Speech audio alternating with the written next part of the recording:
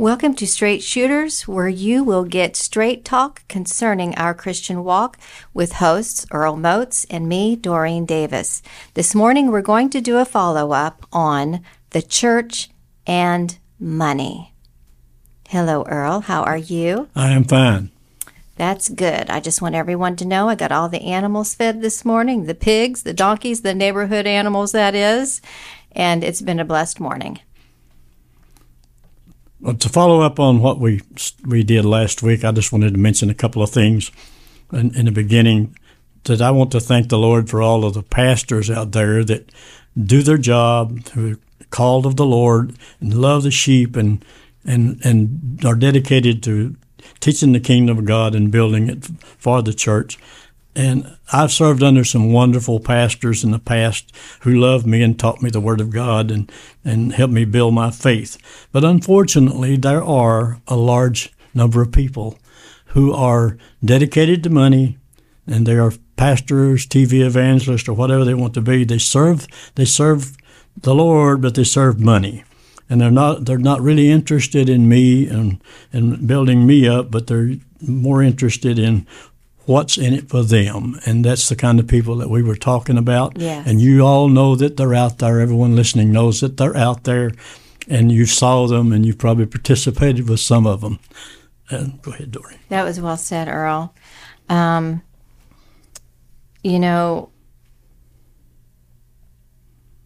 like what you said. You and I were discussing this a while back, and I like something that you said. And I'd like for you to go into that, if you wouldn't mind. And that was, I'm going to say it in my own words, because you said it better than I did. He's so eloquent. And that was, why should the pastors have a bigger house than the people in the congregations? That was just the gist of what you said. So I'd like for you to follow up on that. Well, the Lord spent a lot of time talking about money. As a matter of fact, 2,000 times in the Bible, the Lord talked about money. And the Bible talked about money. And it was usually discussed to show the difference between the love of God and the love of the world, or people who are following the wrong thing. In other words, they have an interest, but the interest is in what's in it for me. And here's what the Bible had to say about them. I didn't write these words. This is what God said about them. He said, "Because of false prophets, which come to you in sheep's clothing, but inwardly they are ravening," and that word ravening, hungry wolves, "you shall know them by their fruits. Do men gather grapes of thorns, or figs of thistles?" So even so, every good tree, the Lord said, every good tree brings forth good fruit, and an evil tree can't bring forth good fruit, and vice versa. So those are the things that he was trying to point out. And a good tree, it will always bring forth good fruit. Yeah. And a false tree will also bring something that's false. The Lord said, "Not everyone that says to me, 'Lord, Lord,' shall inherit the kingdom of God." So people can put on a good front, and they can say all the right things, and it will sound great to you. But if I am promoting myself, and I tell you that what you give to me is going to bless you, well, when you send me $1,000, I got $1,000 in my bank, and you're $1,000 short. And if you gave that in the right manner, the Lord will probably bless you. But as far as you getting all your bills paid by sending me money, that's not going to happen. Right. And that's just the truth. Okay. That's right. And that goes back to I've heard a pastor say in his younger married days how they paid their tithe over their rent or food, and the tithe, and that's a religious thing too, I believe, but the tithe was more important than paying their rent. Now, is that being a witness of God to those people, or is that showing who are supposed to be in Christ to those people, what kind of witness is that being to them not paying your rent? Oh, I'm going to pay my tithe because no, if we've gotten ourselves in a situation to where we can't pay tithe on top of rent, then you need to step back and think, okay, what do I need to change here? I do need to pay that rent because I could lose my apartment or my house. Would that be of God?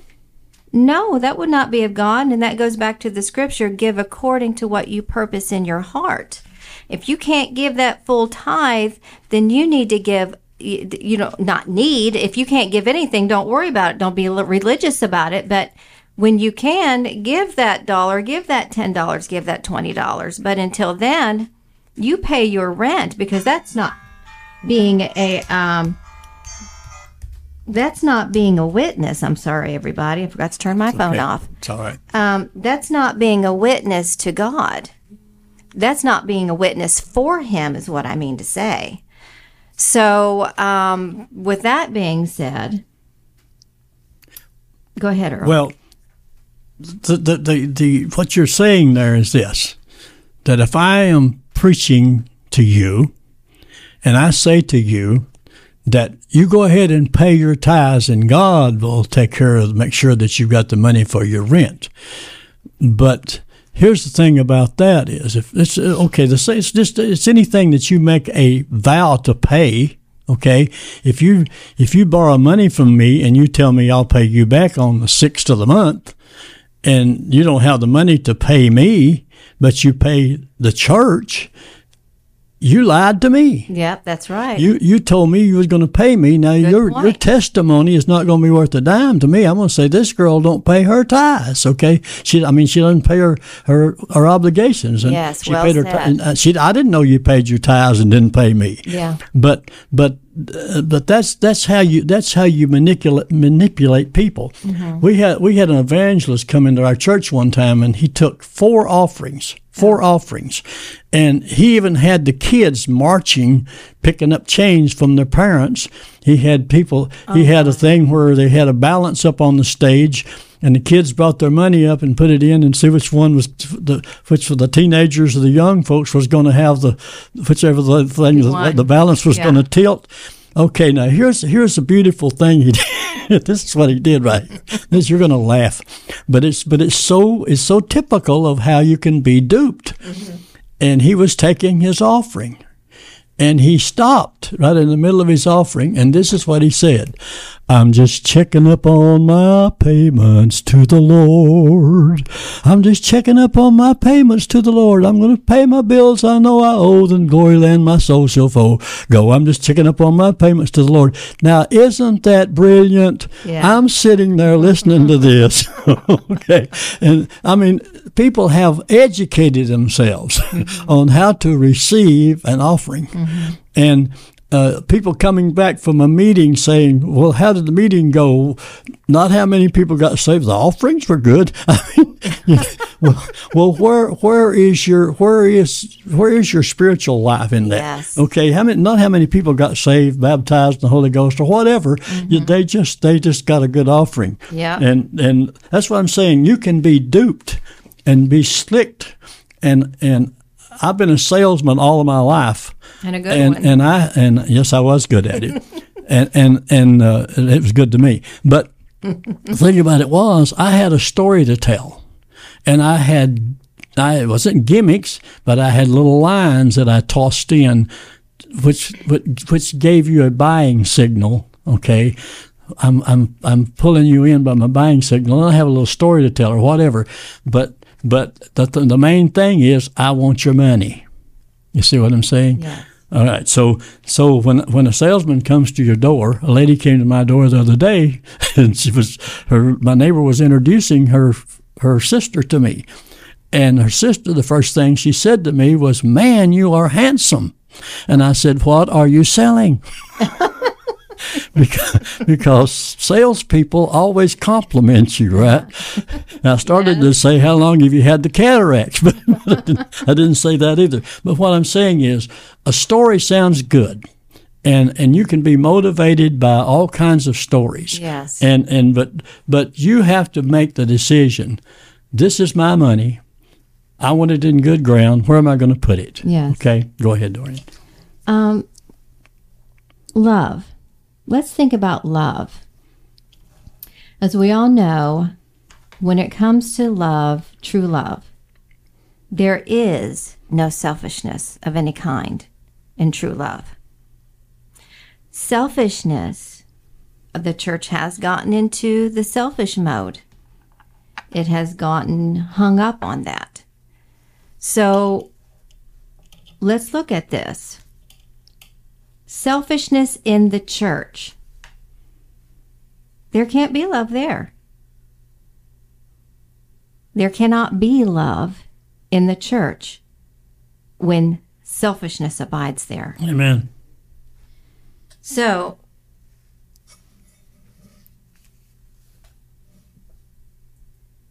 we have some people who have needs in the church. And let me say this. If let's go back to years ago. If there was no selfishness in the church, this is what we would hear from the pastors, from the leadership. Okay? Mm-hmm. We have some people who have needs here. I'd like for us to take up an offering for them. I cannot tell you, it has been years. It has been decades, sad to say, since I've heard anything like this from a pastor. But you used to hear it all the time. Used to hear it all the time, mm-hmm. as a kid. Mm-hmm. Let's say, and then there is Pastor's Appreciation Day. It is no longer a day, it is the month, mm-hmm. for a whole month. How about this? How about a pastor say this? Thank you all so much. My family and I are touched. You have all been blessings, but you know what? I know that there are people in this church who have needs, and I would like for us to use that offering to bless them. You're kidding now. Because they already have it, but let's think about this. And this is not me putting anyone down, but I'm just speaking the truth because selfishness is abiding here. If you're already doing well, why can't you let go of something for someone else? Isn't that what we're supposed to do? And I have scriptures that will back this up. I want to continue here. I know a church several years ago. So many people in this church, and it was a good-sized church, have lost their jobs. Now here it is, Pastor's Appreciation Day. And they want to take up an offering, and he's been there for 40 years. They want to take up an offering to where this man, they want him to receive the amount in $40,000. That represents 40 years that he's been pastoring there. Wow. $40,000. Now, what is this saying to those who are in the church hurting? How is this making them feel? I mean, think about that. They were encouraged to give to reach that goal and that amount of money. I have to tell you, that put a bad taste in my mouth. And people, they give gold, jewelry, they give money for Pastor's Appreciation Day. It's become something more than it should be. And it's become more about material than it has about the value of the person. Money isn't always about valuing somebody. Sometimes a simple card, but it's no longer a simple card. It's gotten to where some of these pastors have gotten so entitled. They have that entitlement mentality. They're expecting, this is their bonus month. They're expecting more from you. But I would like to say, what about those who have given their heart and their time and their sweat to who work behind the scenes, who teach classes, who get up and sing, and who do whatever. But these people who do the food and the gatherings and the planning for these social gatherings. What about these people? What do they get? Do they have an appreciation day? They get a pat on the back. Thank you so much. Okay. And it goes back to, why should the pastors live in the bigger houses? That just came to me. Yeah. Well, the one good thing about that is, and one thing that I want to mention on that, and I think you'll 100% agree with this, if you're going to give to that, okay, why do you put it in a card so that the pastor will know how much you gave? Amen. Okay, so it's not a free will thing anymore. It's who can outgive the other one, and but you know. And I better not look bad. If I don't give something, I'm going to look bad, and that's. Now they gave me the Lord gave me this thought a couple of days ago, Lorraine, and I think I mentioned it to you. What do they call these people, these TV evangelists who have all of these millions of dollars in the jet planes and all that? What do they call these people who send money to them? Partners. Oh, yeah. Partners. Now, I have been involved in 3 partnerships, and most of them was with one guy. We were equal partners. I drew the same amount of money that he did. In your company. And he owned half the company, and I owned half the company.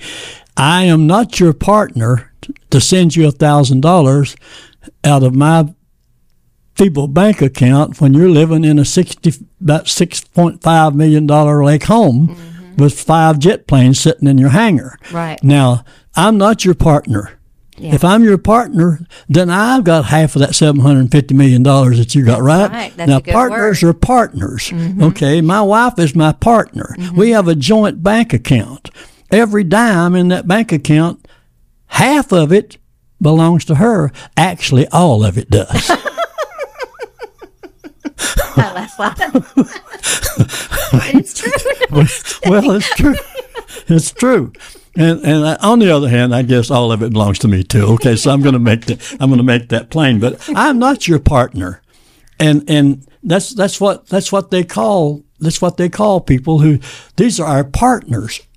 A guy down here working for $15 an hour at Walmart is not a partner with a guy who's worth $700 million. Right. Now, if that makes any sense to you, then I'll let you become my partner. Yeah, you know? I agree. And I mean, there are good smaller ministries out there that people really need to take a good look at. That are really, I'll tell you what, these smaller ministries have more faith than the mega ministries, because these smaller ministries, they know how to rely on God, because that's what they've been doing. God has been training them to rely on Him, to where the mega churches no longer know how to rely on Him, because they rely on your money because they get it every week. So they're dependent on it, and they're entitled to it. But I'd like to know this, and if the truth be told, it's the I want to get back to this. I want to get to this. I have seen where people are now treating the pastors like they are king. And this is leading up to some scriptures that I have. The pastor is called to be your servant. Not king. Why? Look at what people have created today. And yes, people, you have created this, per se. They've become spoiled, entitled leadership because you chose to see them as the king and put them high on the pedestals where they do not belong. Only Jesus belongs there. Jesus was our servant and saw himself as such. He never thought he was higher or above any. Jesus always had a humbled heart. Amen. Where is the humility in leadership today? And looking after the sheep. You know what? Pastors now are all also going at ministering in other places instead of mending after their own sheep. I'm coming here, you scratch my back and I'll scratch your back because we get that extra, I forget what that's called. Honorarium. Yeah. and trying to make a name for themselves instead of being satisfied and looking after their sheep, because they are looking after their sheep. The hearts are not into looking after the sheep. Junk has gotten into the church. Selfishness has gotten in the church. The church has become the world, and that's exactly what it is. Now, again, I'm not talking about every church, because I'm telling you that there are several good churches out there. Yes, there are. But this is all about, hey, if this is you and you don't like what we're saying and we're hitting a nerve, this is about opening your eyes. This is about steering you back to the way you should be, the way you should be walking, because the end is here. Jesus is coming soon, and it doesn't matter how much money you have in your bank account and how big your church is. You're going to be spewed, and he's going to say, I never knew you because of this, because of where your heart was. Mm-hmm. And you can lie to yourself and say that you love everybody, but actions speak louder than words. Isn't that right, Earl? Amen. But I'd like to go to this.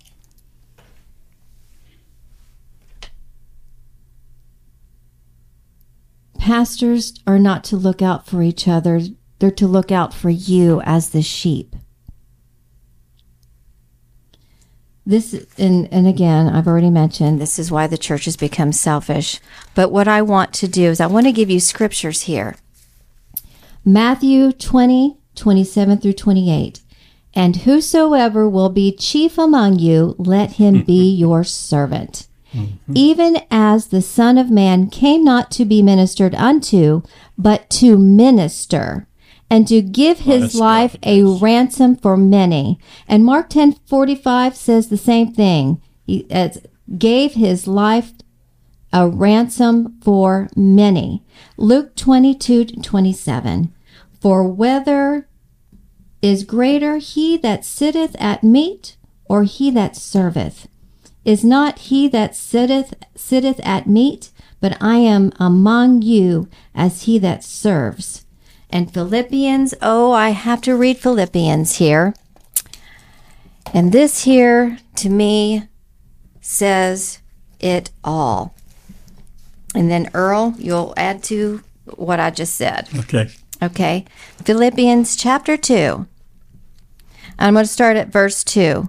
Fulfill you my joy, that you be like-minded, having the same love, being of one accord, of one mind. Let nothing be done through strife or vain glory, but in lowliness of mind, let each esteem others better than themselves. Look not every man on his own things, but every man also on the things of others. Mm-hmm. Let this mind be in you, which was also in Christ Jesus, who, being in the form of God, thought it not robbery to be equal with God. No pastor is equal with God, people. No leader is equal with God and never will be. But made himself of no reputation, and took upon him the form of a servant, mm-hmm. and was made in the likeness of man. And being found in fashion as a man, he humbled himself, and became obedient unto death, even the death of the cross. Earl? Well, the Lord picked 12 people. And out of those 12 people, one of them was a thief. One man. You know why? You know why Judas sold the Lord out? For money. What will you give me if I show you who he is and I expose him? The story is, he carried the bag. In the bag was what little money they had. That little amount of money tempted a man who the Lord picked to be a disciple, and he went out and sold his Lord and his Redeemer for 30 pieces of silver. Money will own you or you'll own it. Mm-hmm. It's not how much money you have. You can have all the money in the world. As long as it don't have you, as long as you are willing to give to others and you're willing to sacrifice and help people, yes, then God will give you all the money that you want. Mm-hmm. But don't ever sell the gospel. That's my closing statement. Don't ever sell out the gospel of Jesus Christ, because it's not worth it. No. It's not worth it. And Jesus said, you will say to me in that day, why, we have cast out devils in your name. He didn't argue with them. He didn't say you haven't. He said, but I don't know you. Yeah. I don't know you. You followed the wrong thing. And so if money, it's our greed will kill us. Yes. And it'll take you to the grave, because you'll get so, people say, well, they asked a millionaire, multi-millionaire one time, and said, how much money do you want? And he said, $1 more. $1 more.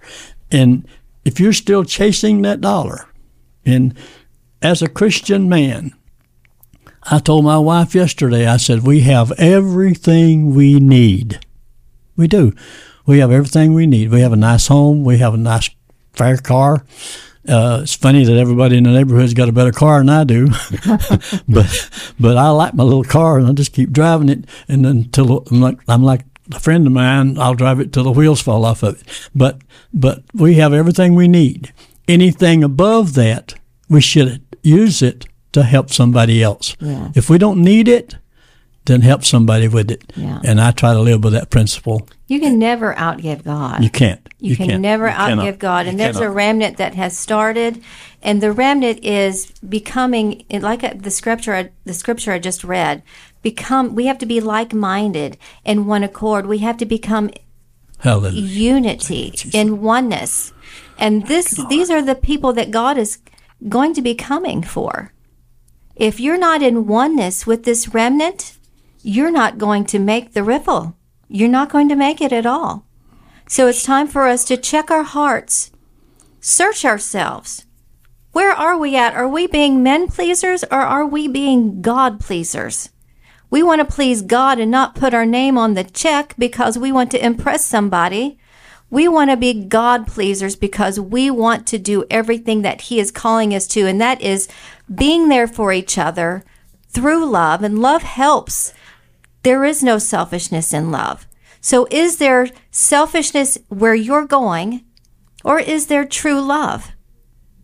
Think about this. It's up to you to help turn this around. You can turn this around where you're at, where you're going. Get a group of you and say, hey, let's turn this around. Amen. And start taking action and doing the opposite. Yep. Amen. So with that said, thank you for listening in. And we hope that you'll come and listen with us again. And our next episode, we're not sure what it's going to be. We're going to pray about that. So stay tuned. Please rate us, and we would love to hear from you. Amen. And have a blessed day. Praise the Lord. Praise the Lord. Hallelujah.